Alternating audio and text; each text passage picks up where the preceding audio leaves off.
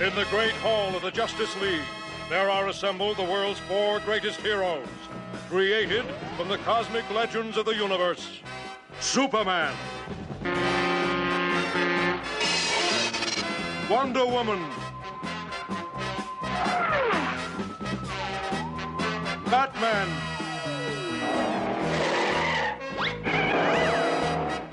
Aquaman,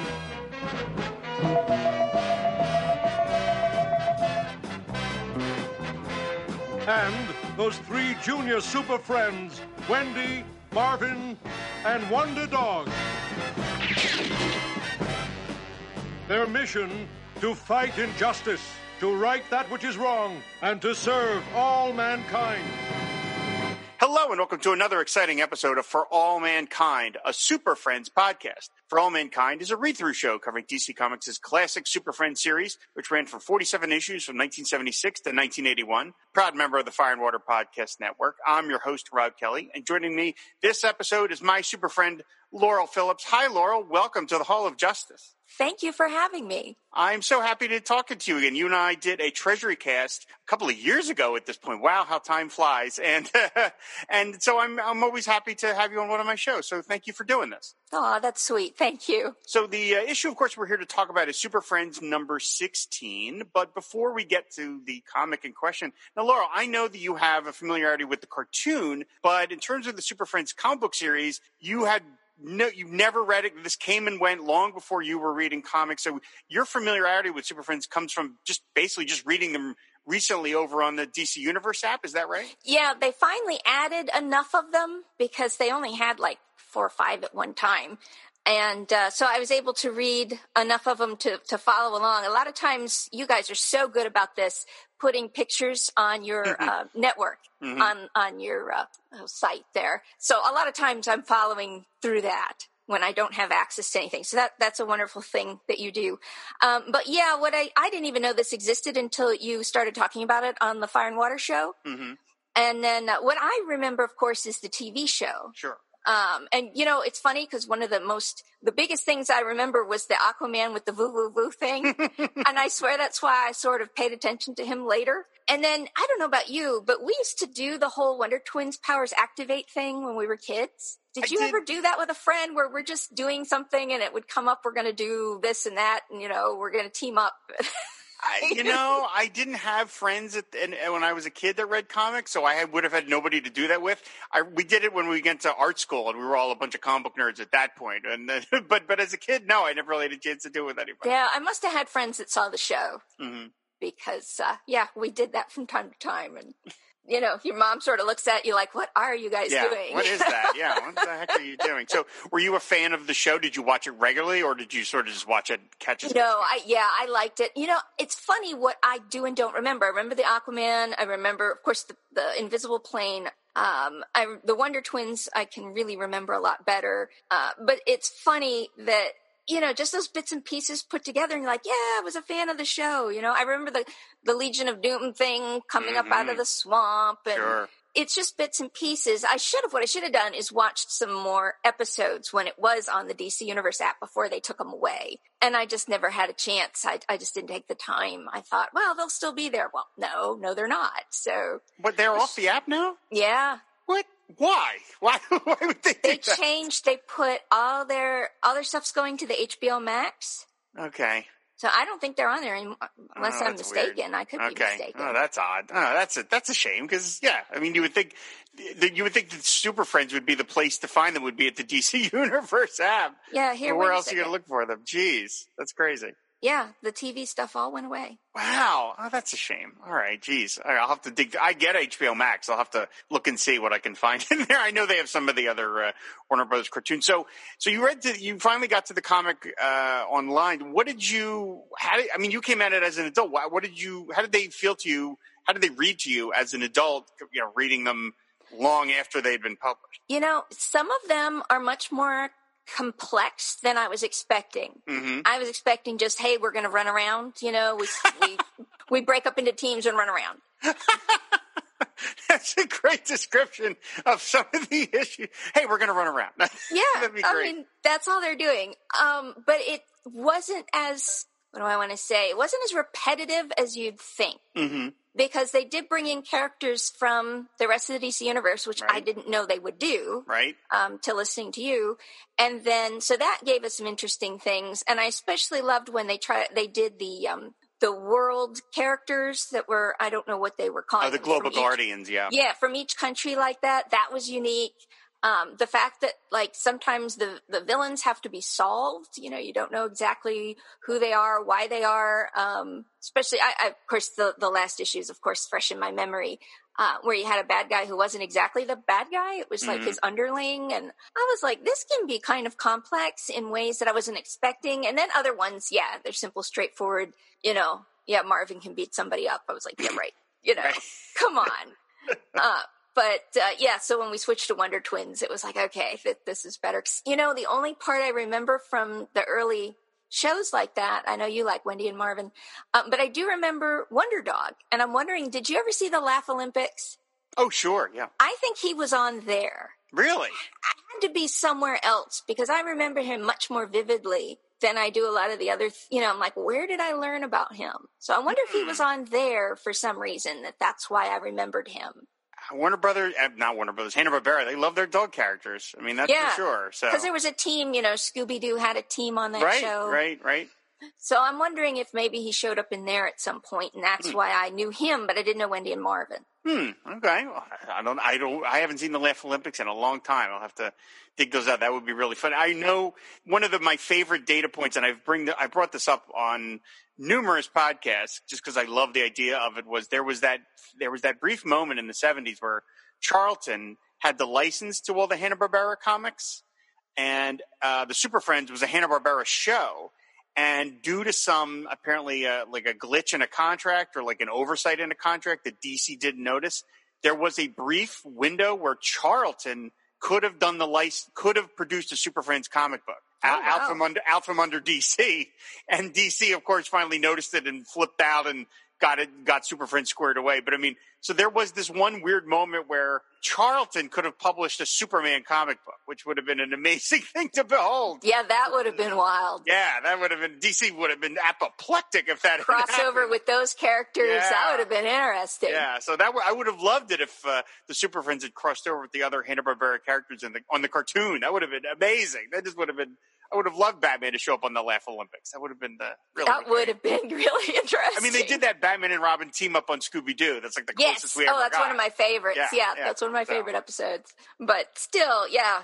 Well, we could talk cartoons all day. We could.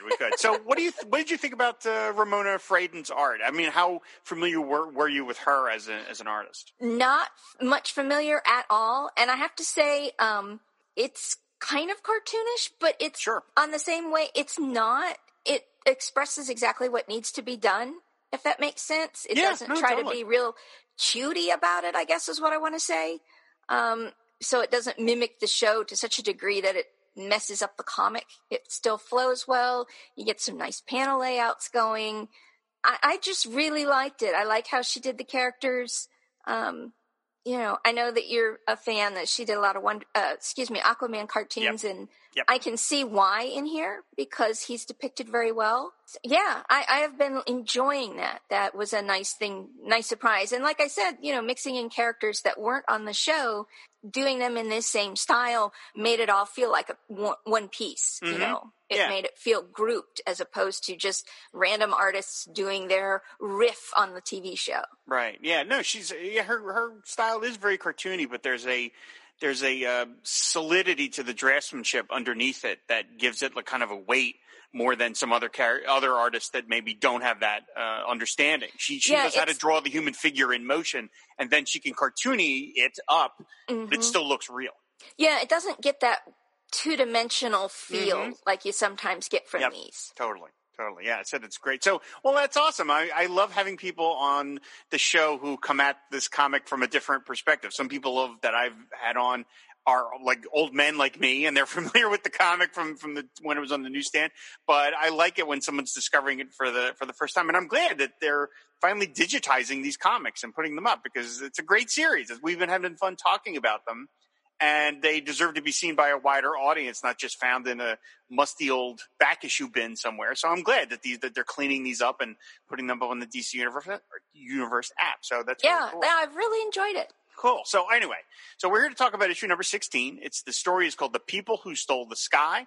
It is, of course, by E. Nelson Bridwell, Ramona Fradon, and Bob Smith. It was on sale October 26th, 1978. Before we get to the story, Laurel, I want to ask you, what do you think of this cover where we've got this alien and threatening Superman, Batman, Wonder Woman, Wonder Twins, and Gleek in this sort of cubed shaped thing floating above space, and the alien is saying the Earth's greatest superheroes are helpless to stop us from stealing the sky! Exclamation mark. I have my grudge because it's yet another cover with no Aquaman. I knew you were going to say that. but otherwise, what do you think of this cover? I like it, especially because we've got this Aisher, the artist, where things are not quite lined up just right. Yeah, right.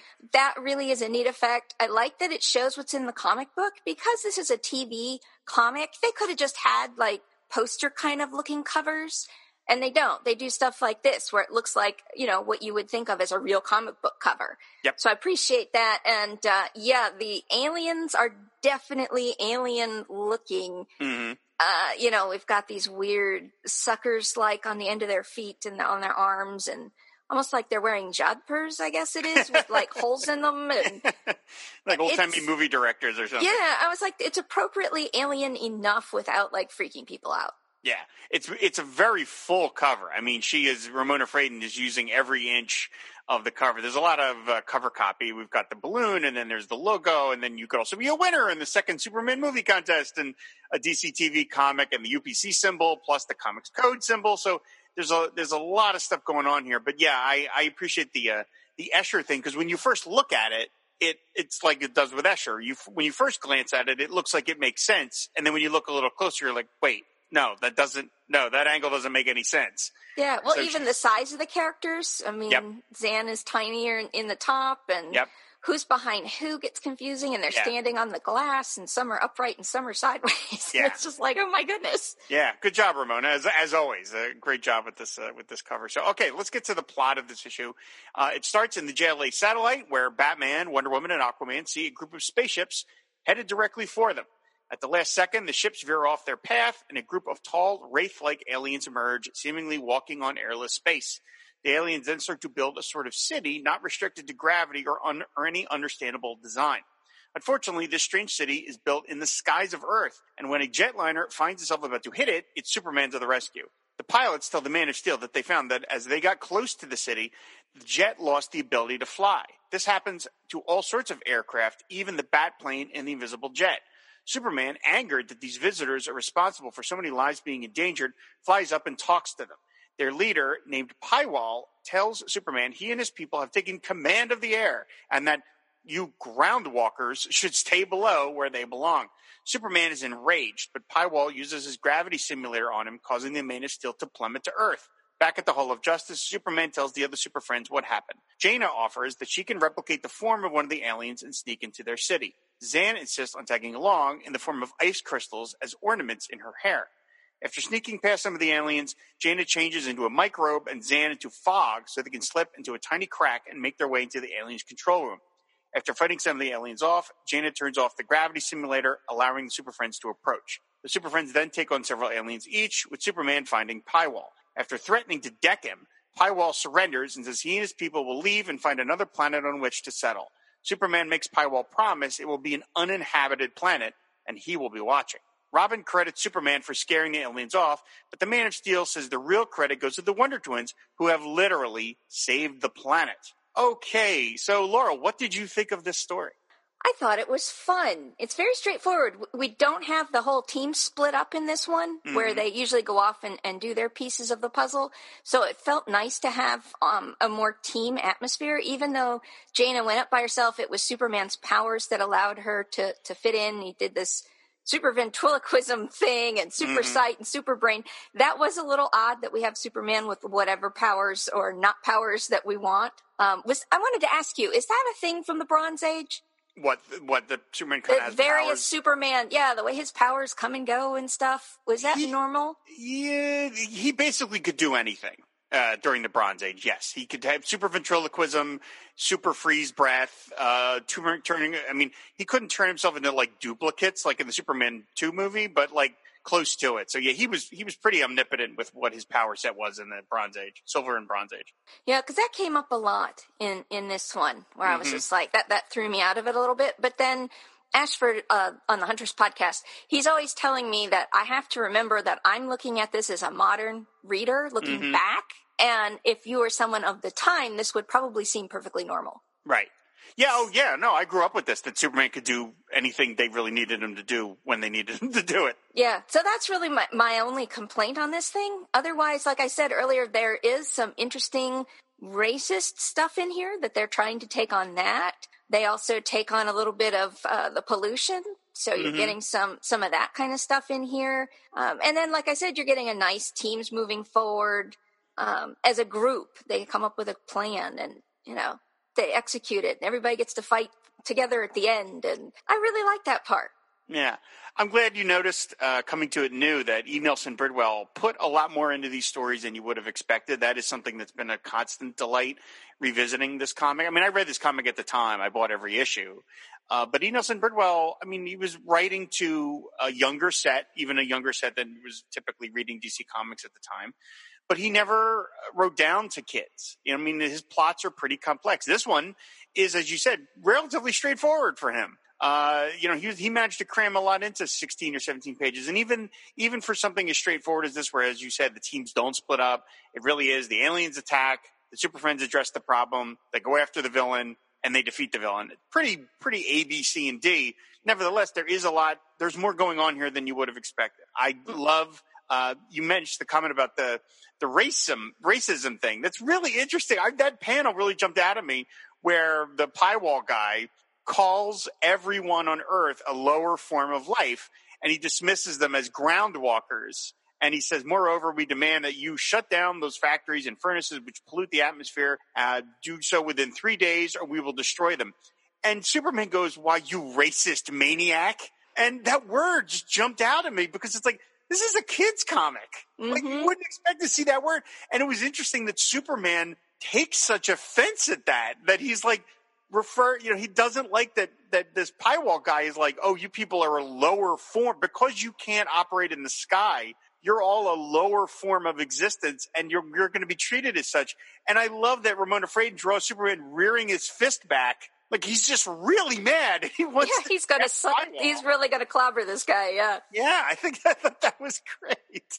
I mean, this is Superman, of course, by his nature in these team comics, has to be a little less competent, a little less powerful, than he is in his solo stories, because they don't want to outshine everybody else.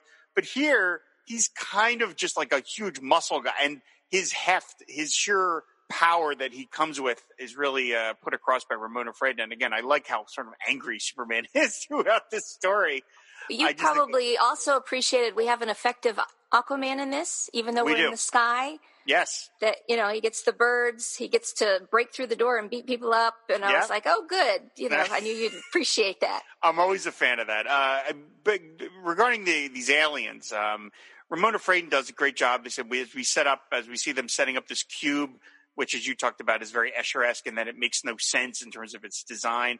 That's got to be incredibly hard to convey as an artist, to put something together visually. And I mean, I know she's got MC Escher a little bit as a template here, but to put something together that you can draw and it all connects up because it has to, but it also cannot make any sense on a perspective level. And on page 3, when we see the aliens on the inside, and there's like a stairwell that's kind of like catty corner on the ceiling, and then there's like a floor that seems to be pointing the wrong direction, and then you've got these aliens walking in all sorts of directions. And that takes a lot of visual. This is a phrase I use a lot, but it really requires a lot of visual invention on the artist's part to convey that effectively. And no surprise, Ramona Fradon does it, because it's the kind of thing where you're like, yeah, to them it makes total sense, but to us it's just sort of visual gibberish. Yeah, and the use of the shadows, the way that they work on the different pieces, that was well done. Like the stairs are black and white, the floor is the black and white checked, the side of the stairs is dark. The way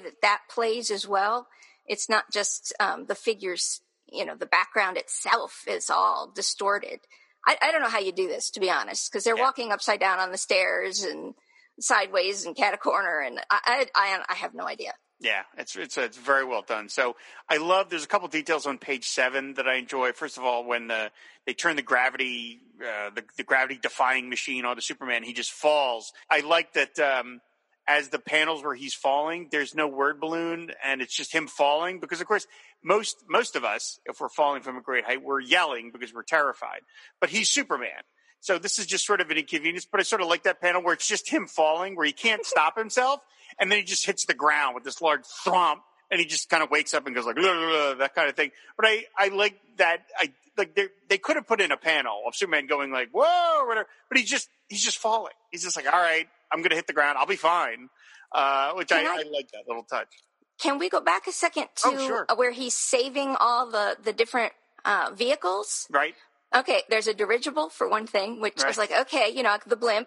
He's saving a hot air balloon. Right. I was just like, what is a hot air balloon doing in all this? I don't think they're supposed to go that high either. Like, hot air balloons are not supposed to be in the same flight plan as jets and helicopters. Yeah, it was really crazy. What it's like the directions were probably just put some vehicles in the air, and so the choice of what got put in there is funny. It wasn't all just jumbo jets. Superman's like, oh, these metropolis people, he's keeping me busy. For God's sakes, what's this guy doing? The other detail I wanted to mention on that page where he falls is when Superman comes back to the Hall of Justice and he's talking to the rest of the Super Friends, we see Gleek standing on Wonder Woman's shoulder with his arm around her head, like around her, like he's holding onto her, like he's like a little, like a monkey or like a Kikachu or something. And I don't know. I think that's really charming that he's like the Wonder Woman and the rest of the Super Friends are as comfortable around Gleek that he can do that. Like normally you would think to draw him around Zan's neck or Jaina's neck because he's their pet. But I like that he's kind of just he's all the Super Friends' pet now. Yeah, he does the same thing on page 9 with Superman. Does he? Oh, that's right. He does. Yeah, he's holding onto his cape. Yeah, I love that. Yeah, he's sitting on his shoulder, and then the next panel, he's looking over it. It's just sweet. Yeah, that's really adorable. Yeah, that's the one I noticed. Yeah, I mean, I love that Ramona Fradon, again, I go on to this every episode, but she takes the time to throw that stuff in. That takes extra work. Just a little, just to think about it a little bit of like, she could have just drawn Superman talking to Batman, but no, she draws Gleek in the background. Just that extra little effort, because it's not relevant to the panel. It's just a nice little detail, which I think is great. Yeah, and he looks properly afraid, which is, got that innocent, afraid look. He's saying he knows the import of what's going on here. So I want to ask you your opinion about Jaina using her powers to turn into one of the aliens. Do you feel like that's a reach of her powers? That's a little too far? Yeah, that felt a little odd to me because then she could basically impersonate anybody on Earth. Go be president or something crazy. So yeah, that was a little extreme. And then becoming a centaur was a little odd when she's in the fight. That's a mythical animal. That's not even, so to me, that's pushing things even further because I'm like, well, then she could be a dragon or the Hydra or he can be a frost giant. I mean, we could go crazy there. Mm-hmm. So yeah, that was pushing things a little bit. But then, like I said, I chalked up, well, it's a kid's show. It's funny to see a horse, I don't know why it couldn't just be a regular horse, but it was fun to watch. She used the kicking, the back legs, the front legs. It was nice to see that used. But yeah, imitating one of the aliens was kind of pushing things. I don't know. Yeah. What did you think? Yeah, I was a little like, can she do that? I didn't because if she can replicate, the whole point is she can replicate an animal of any type. Okay, well, an alien is not an animal, but I mean, of course, how do you even define that? At a certain point. Well, and the clothes, you've got to be able to do that. Clothes, too. It reminded me a little bit. I remember when I saw the X-Men movie, the first one, in the theater, and there's that final shot where we see Mystique has turned into like the statue, like a replica of the Statue of Liberty, and that way she's hiding in plain sight. And I was like, can she do that? Like, I thought she could like shapeshift people. But like she could turn into shapes, like is she Plastic Man? Like I was just kind of like, I didn't know she could do that. One. Yeah, he's sort of pushing things. Yeah, I was like, all right, Plastic Man can do that. I know he can do that, but yeah. But I was like, okay, again, it's 17 page story. E. Nelson Birdwell's got to keep it moving. He's like, all right, fine, she can turn into an alien, it's fine. And Zan can turn into fog, that's fine, that makes total sense. And it works to get them into the the alien stronghold. So that's cool. And then finally the Super Friends, fly off, get on the Invisible Jet and the Batplane, and they head off. I love, again, another great detail where the aliens start firing, and Wonder Woman, the blasts are in front of her face. Mm-hmm. And the aliens are like, we must kill them. And she puts her bracelets up over her. I'm mimicking it like anyone could say it. She puts her bracelets up in front of her face and she's like, fire away. And I love that when you're Wonder Woman, you can be kind of cocky like that, or you're like, shoot at my face, go right ahead. I'm fine with that. You're not going to get through anyway. Yeah. Or Superman says it tickles. Yeah. Oh, yeah, that was cute. And go ahead. Oh, I was just going to say the very next panel where she's on the wing and she's throwing her lasso, and I love her body, her body pose there, her pose there on the wing where she's sort of hunched over, and then you've got Aquaman going, "That's it, friends, attack!" he's just kind of getting into it. He's enjoying watching the Superman and Wonder Woman beat the crap out of these aliens. Most definitely, and. On the next page, you have a smiling Batman. I thought, now how often are we going to see that in the future? That's right. Yeah. They're having fun, he says. I don't talk much when I'm having this much fun. They're just beating all these aliens off because these guys are obviously not built for a combat like this. And that's the same page that has that Aquaman moment you mentioned where Aquaman blasts in. By the way, the panel just before that is in black and white for no discernible reason that I could figure out. It looks cool, but it's like, I don't like the entire panel is in black and white, and does it look that way on the DC app version? Yeah, I thought that was a mistake on, when they recolored these things. I didn't realize it was in that print edition as well. Yeah, I don't know why it is. I guess they're just going for an effect or something. But like in the panel above it where Batman is smiling, like you mentioned, his cowl is in black and white, and that's clearly a mistake. The color just dropped out. That's corrected. His cowl's blue. But yeah, this panel is entirely in black and white, and I don't know why. Again, it looks cool. There's no point to it, but it looks cool. But then in the very next panel, that's Aquaman blasting through, where he says, "An undersea living has done a lot for me, like building enough muscle to break through this door." And he smashes through the door, and he takes out 1, 2, 3, 4, 5, 6 aliens in one shot, which is that is music to my eyes. I love that kind of stuff. So. Yeah, I knew you'd like that when he did that. And I liked it too, I have to be honest, because sometimes he's just like, well, there has to be a sea element in order for him to do anything. So it was so nice to have, he gets to have full participation in this too. Yeah, right. He's not, him in the sky is not his natural habitat, and so I like that he gets to just kick some butt. I mean, he's one of the Super Friends, for Pete's sake. So then they defeat the alien. Superman smashes all the rocks, and Wonder Woman blasts her way through this door. And then we get another moment of Superman just wanting to use his muscle, where he grabs Pywall by the neck and he rears up his fist. He's like, "And now," he's going to knock that guy's head off his shoulders if Pywall doesn't relent. Yeah, and the intensity of his gaze when he's saying, well, I'll be watching, so, better make sure that he picks an uninhabited planet. The only weirdness here, as far as a kid's comic book, I thought they did an interesting thing here. They didn't force the message of, well, now he's learned that we have to all get along, that racism is wrong. No, it was, I'm going to keep my head attached, so I'm going to do whatever this guy says. I do love Superman's like, all right, but I'll be watching you by trampling on others' rights again, and I'll pay you another visit. And he's really... Yeah, it wasn't like, well, you've learned your lesson. No, it's, we're going to force you to do the right thing. That's great. I like to see Superman kind of unleashed in these moments. That's really fun. And of course, like in a lot of happens in the Super Friends cartoons happens here, they let the aliens just leave. And there's literally a shot of them standing at the Hall of Justice watching the aliens leave the sky. Like, come on, guys. You might want to follow them a little further out than that, as opposed to just sort of standing in the parking lot going, and get out and stay out. You're like, maybe Superman should escort them to another planet, but okay, we don't have time for that in this. Well, he used his supervision or something like that earlier, so maybe we're just supposed to assume that's what's going on. Maybe so. Yeah, he follows them to Neptune or something and make sure that they don't do it. And I was like, okay, just get off our planet. And then they said the story ends with Superman giving the credit to Zan and Jaina, who really were the ones that sort of turned this all around. And so, as you mentioned, even for Superman, it's a fairly simplistic story in terms of its parts. It's just all the team doing one thing all at once. But that's a nice change of pace. I mean, every issue doesn't have to be the splitting up Gardner Fox style. I like this. It's a one-off.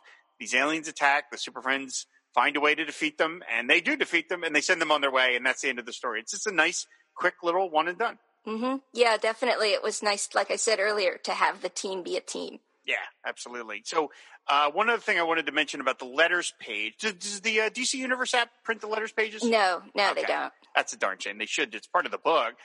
There's a letter from a young man, presumably named Wilson Rivera, who says he likes these international characters so much. He says they might call themselves the International League. So Wilson was kind of ahead of the curve there in terms of what DC would eventually do with the Global Guardians, and then, of course, Justice League International itself. So I hope Wilson Rivera kept reading comics and he could, finally see some of his ideas put into play. Yeah, they eventually catch up with his ideas. Yeah, I thought that's really cool. So, all right, well, so overall, this issue of Super Friends, we, of course, got to ask you, Laurel, who do you think came off best? Who is the best friend in this story? Okay, well, I'm picking Jaina because she did sort of go into the lion's den. It was her idea, her abilities that allowed that. But I'm putting Superman at a very close second because it wouldn't have succeeded without him. That's exactly where I am, too. Jaina clearly it was given the most. I mean, Superman even says, without you, he wouldn't have done it. I mean, he wraps it up. He could not put more of a bow on it. But yeah, Jaina gets the most, the Wonder Twins, despite both of them really get the most to do. But Jaina is the one that gets in there, turns off the panel, does everything, and really kicks it going. But yeah, Superman gets some really great moments, but Jaina really comes to the fore here. And so, yeah, I give her that award too. I think she came off best. In terms of the villain roundup, I mean, there wasn't a whole lot to these aliens. Other than I think a visual. Do you think that they had maybe some life beyond Super Friends, or do you think this is just kind of like a good one and done for these guys? I think it's a good one and done. You could bring them back if you wanted. They could team up with somebody and be like, "Ha, we're putting you in your place," or something like that. That you wanted to, but that's not really something I think would suit this comic book. Mm-hmm. I think this is a one and done. But it's nice to have a straightforward bad guy. Mm-hmm. Here's the baddies. Let's go fight them. I mean, there's a place for that in comics. I mean, sometimes the Fighty McFight issues are fun. Mm-hmm. Right. The last couple issues of Super Friends where it was like that giant mole that was causing all these problems. The mole wasn't really a monster. It was just sort of a creature out of control. It wasn't trying to be a bad force guy. Of nature. Force of nature. Right. Exactly. But here it's like, no, these are just one-off alien bad guys, and that's it, and we don't have to really deal with them again. Again, visually, I think there's some cool stuff here, and it would be interesting to see other artists try to tackle that kind of crazy approach. But yeah, I don't think there's Pywall, especially how quickly they fold. I mean, they have no, other than the fact that they have this gravity-defying machine, there isn't a whole lot to them because they don't have any real physical heft. Obviously, once the Super Friends can get into their city, they make quick work of them. Mm-hmm. I love Aquaman, but if he can take out 6 of them at one time, they're obviously not the most fearsome threat in the world if he can knock 6 guys out in one shot. So, but as you said, sometimes it's just fine to do a one and done. It's fine the way it is. Yeah, well, and they served their purpose. They were the arrogant. They were, like I said earlier, the whole racist comment and the pollution. That was like, they played their part in getting those things across, and that's it. That's all they needed to do. Yep, absolutely. So the one last thing I want to mention is this issue of Super Friends is the first monthly issue.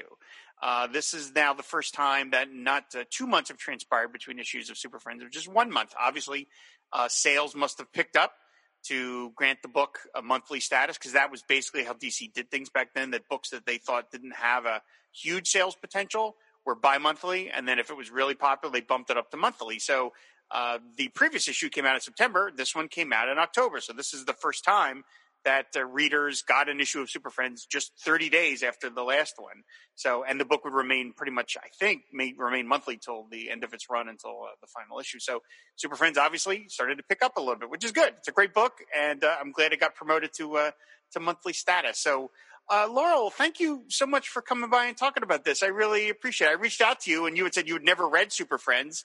And I appreciate the fact you were willing to go and check some of these books out and that you enjoyed them. And so it was just great being able to talk to you about this. Oh, thank you for having me. Why don't you tell people where they can find you on the internet? Well, you can find me on the Huntress podcast And also the Feathers and Foes, a Birds of Prey podcast.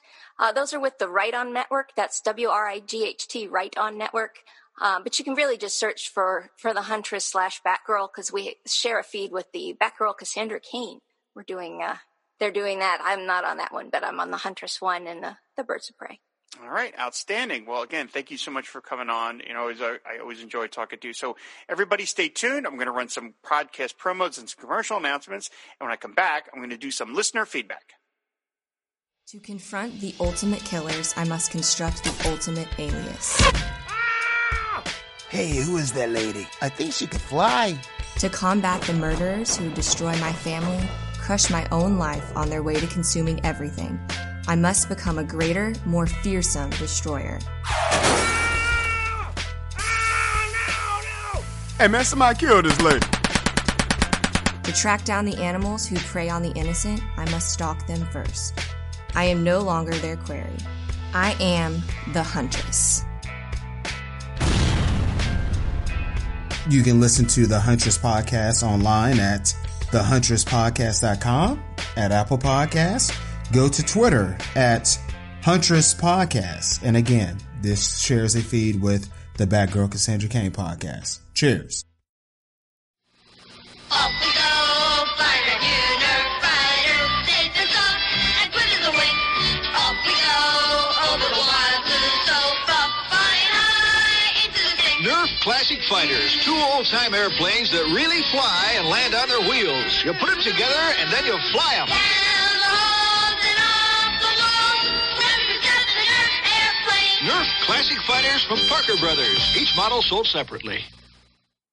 And we're back with listener feedback, and this is the feedback you super friends left over on the website, fireandwaterpodcast.com, about the previous episode of For All Mankind, which was number 15, with my guest, Sean Ross. First up is Matt Soroyce, who says, another early morning commute accompanied by For All Mankind. It makes leaving the house at 5 a.m. a lot more pleasant.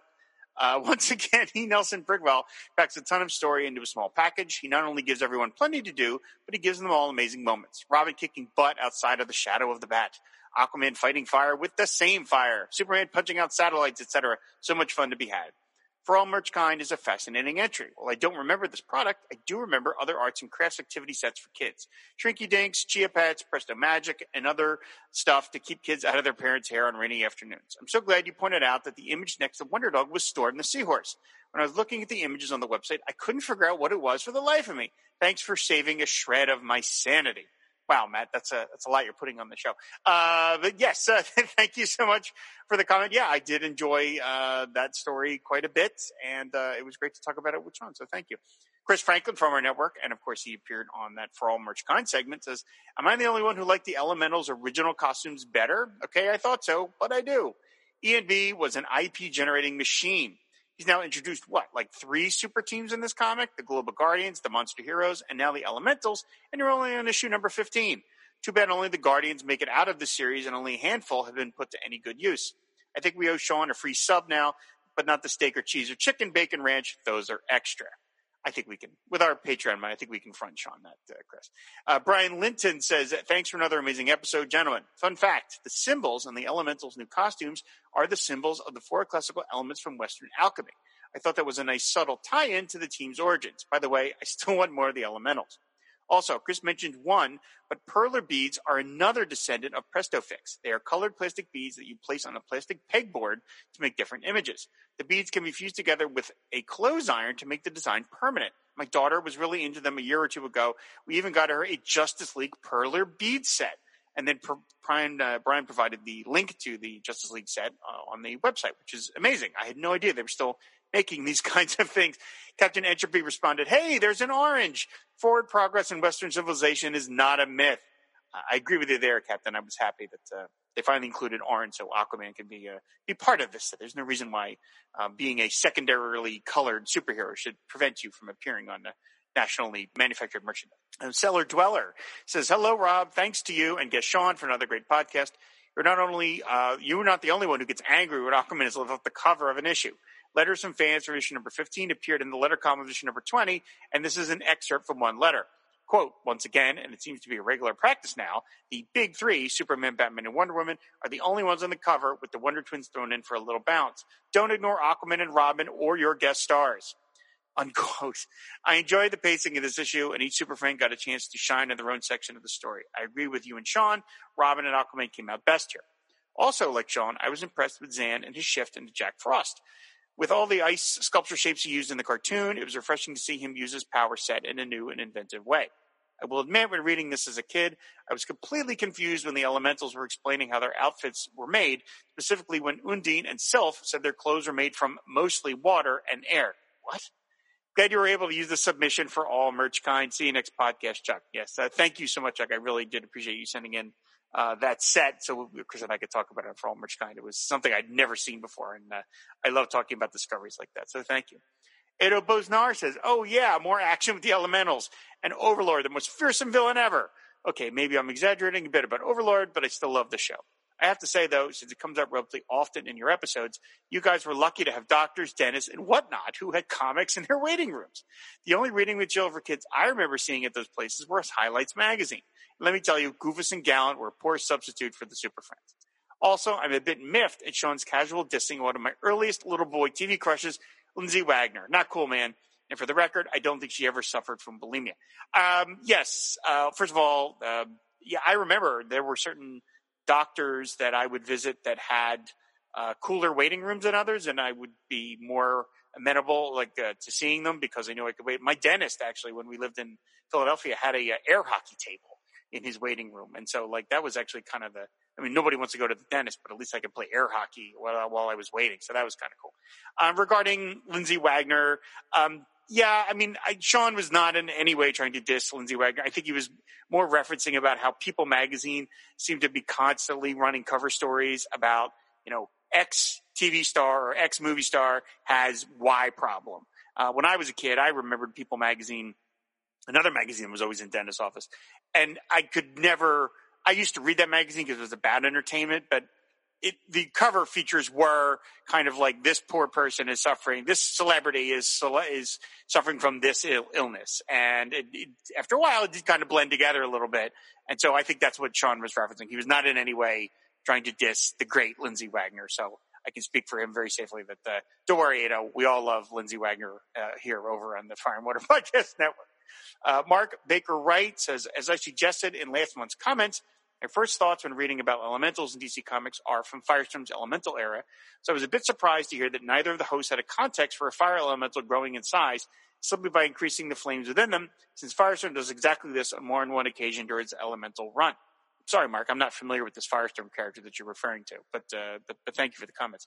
He also says that while I did enjoy these elementals and agree that their costumes are great, I'm not too surprised that they weren't used again. After all, they said in the previous issue that the human hosts really had no interest in being heroes. Of course, they also said that the elemental forces can only gain their souls by doing good, quote, over a long period, so we're left to wonder if the elementals were doomed by their human hosts' unwillingness. Perhaps there were more adventures off panel? We'll probably never know. Probably, but again, you never know what writer might dig things up. When just a couple episodes ago, we had Mark Russell, who wrote the Wonder Twins series, and I never thought the Wonder Twins would ever be brought into the main DC universe. So, who knows? The Elementals might still have a chance. Eric leaves a comment. He says, another fun episode. I vaguely remember reading this issue as a kid, but I didn't remember any details apart from the Elementals demonstrating their powers.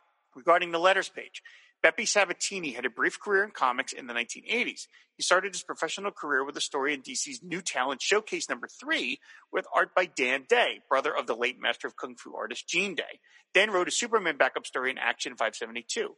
He then did some work at Eclipse, contributing stories to their anthology series Alien Encounters and Tales of Terror, and writing a one-shot Transformers GoBot spoof, Robot Battalion 2050, which was originally announced under the more amusing working title Cheap Shoddy Robot Toys.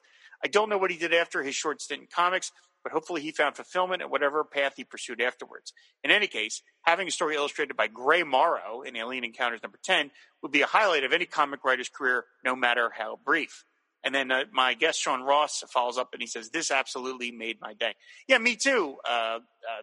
This is, Erica, that was a great information to give us. I felt like I had vaguely seen that name, Beppe Sabatini, somewhere, but I just didn't think to look it up at the time, so thank you for the information. I read Alien Encounters and I read Tales of Terror when they were out, so I must have read those stories. And yeah, I'm sure Anytime you've written something and it gets drawn by Gray Morrow, like that's a huge plus for any writer. So very cool. Thanks for the information. Sean M. Myers, who of course has appeared on this very podcast, says, welcome to the podcast, Sean, my feller from another speller.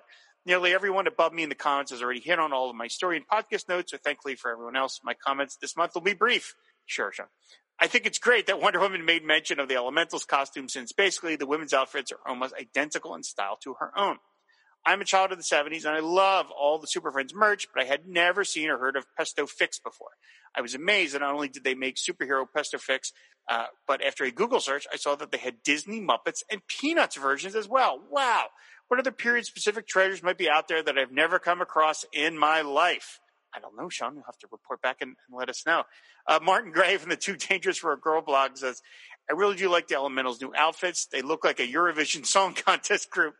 I must say, though, Ginger seems to have gotten a sunburn, maybe a side effect of her salamander powers, and Grant's looks a lot shinier than the others. Black leather, maybe? Martin, this is a kid's comment. Phil R. says, great episode as always, but it was the reader feedback mention of the DC implosion that I wanted to comment on. The DC implosion was something that had a big impact on my 10-year-old self. I remember looking for Firestorm number 6 for months before finally giving up. I discovered the existence of the Cancel Comics Cavalcade via the Overstreet Price Guide in the 80s, but I didn't think I would ever get a chance to read it. Luckily in the 90s, via the Usenet Rec Arts Comics news group, I connected with another collector who was willing to photocopy his copy of it for a minimal fee. So I'm a proud owner of a 4th or 5th generation recycled photocopy version. I also snapped up the Two Mars comic book Implosion book when it came out and loved it. I would love to see the Fire and Water Network do a special podcast or series of episodes covering the DC implosion, the Two Mars book, and the books in the Canceled Comics Cavalcade. I mean, sure, Phil, that would be great if I could find a 25th hour of the day. I did read that book, the DC implosion book. I read it, I think, in the course of about 2 sittings. It was great. It was very informative, very well done, and it was just, I was totally living in that world. I remember that at the time. And so it was great to hear all the backstories about all the business machinations of what caused the explosion / implosion. So it really was a great book. And yeah, maybe someday some of us at the network will get together and do something on the implosion. It would be a probably fun series of podcasts. And then finally, Captain Entropy says, Robin Sean, thanks for the entertaining coverage of another great issue that I bought off the rack. Regarding Presto Fix, this is basically cross-stitching with beads. I know about cross-stitching because my brother learned it from a girlfriend, then taught me enough to help him make our mom's Christmas present that year. Aw. Of all the projects my brother drafted me into, that may have been the one with the most immediate benefit to me. Mom loved it, and it cost nearly nothing. Anyway, to make sure you stay on pattern in cross-stitching, you count the little squares. I'm besting Presto Fix works the same way. Thank you for the info, Captain. And that's a very sweet story that you made that thing for your mom. I'm guessing you made her Storm the Seahorse, I guess. Right back in and let us know. So that is going to do it for the feedback for the previous episode of For All Mankind. A big, big thanks to Laurel Phillips for coming by and talking Super Friends number 16 with me. I always enjoy talking to Laurel, and it was great to have her on For All Mankind. So that is going to do it for this episode. Of course, all the back episodes of the show can be found on the website, fireandwaterpodcast.com. You can subscribe to the show on Apple Podcasts, Spotify, Stitcher, and Amazon Music. We're always talking Super Friends over on Twitter at ForAllMankindSF. And if you want to support the Fire and Water Podcast Network, just go to patreon.com/FWPodcast, and there you can unlock various rewards, one of which is to be name-checked on a show of your choice. So big thanks to Super Friends Chuck Dill and Stanford M. Brown for their support of For All Mankind. I really appreciate it, fellas. So again, that is going to do it. Thanks for listening to For All Mankind. Join us next episode when we look at Super Friends number 17, Trapped in 2 Times.